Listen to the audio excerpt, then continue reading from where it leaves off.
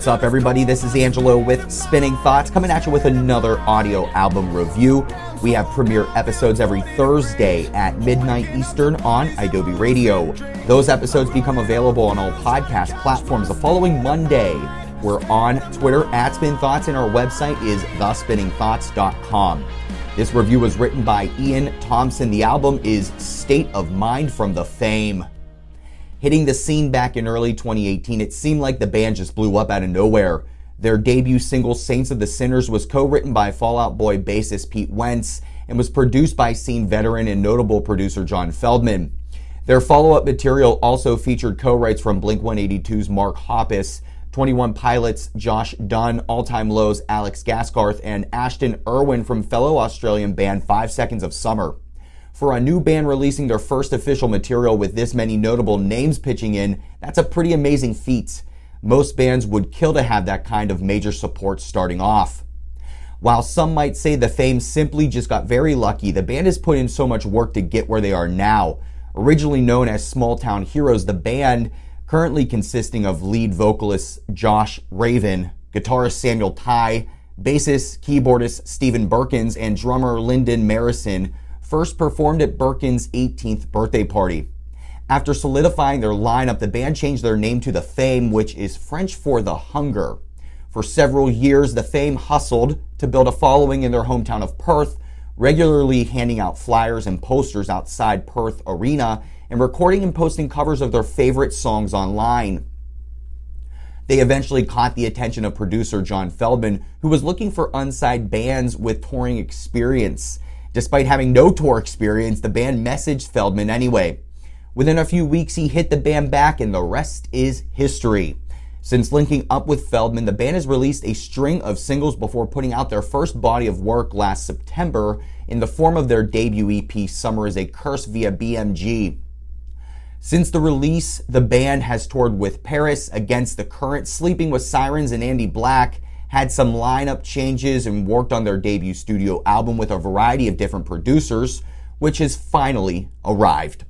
The Fame truly hit the mark here. State of Mind is not only a strong debut record, but musically versatile, fun, catchy, and emotionally charged. One of the strongest things about State of Mind are some of the influences the band has incorporated into the music. It's not just 10 tracks of anthemic pop rock bangers. There are some on here, such as Humans, which has a nice whistling melody throughout the track, and the lyrics have an important message about embracing the things that make you unique. There's the thunderous guitars of Emily, which, as shown in the music, is a blast to hear live with its explosive chorus, pounding drums, and driving guitars, and Summer is a Curse, making the cut for the track list, still sounds as fresh as it did a year ago.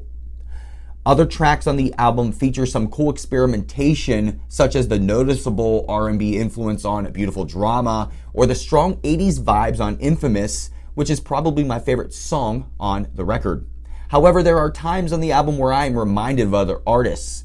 Raven's vocals often remind me of Brendan Urie in a good way, of course, and the opening track, Tongue Tied, is reminiscent of something Panic at the Disco would have released off Too Weird to Live, Too Rare to Die, and the chorus of Buying Time reminded me of some of Drake Bell's music.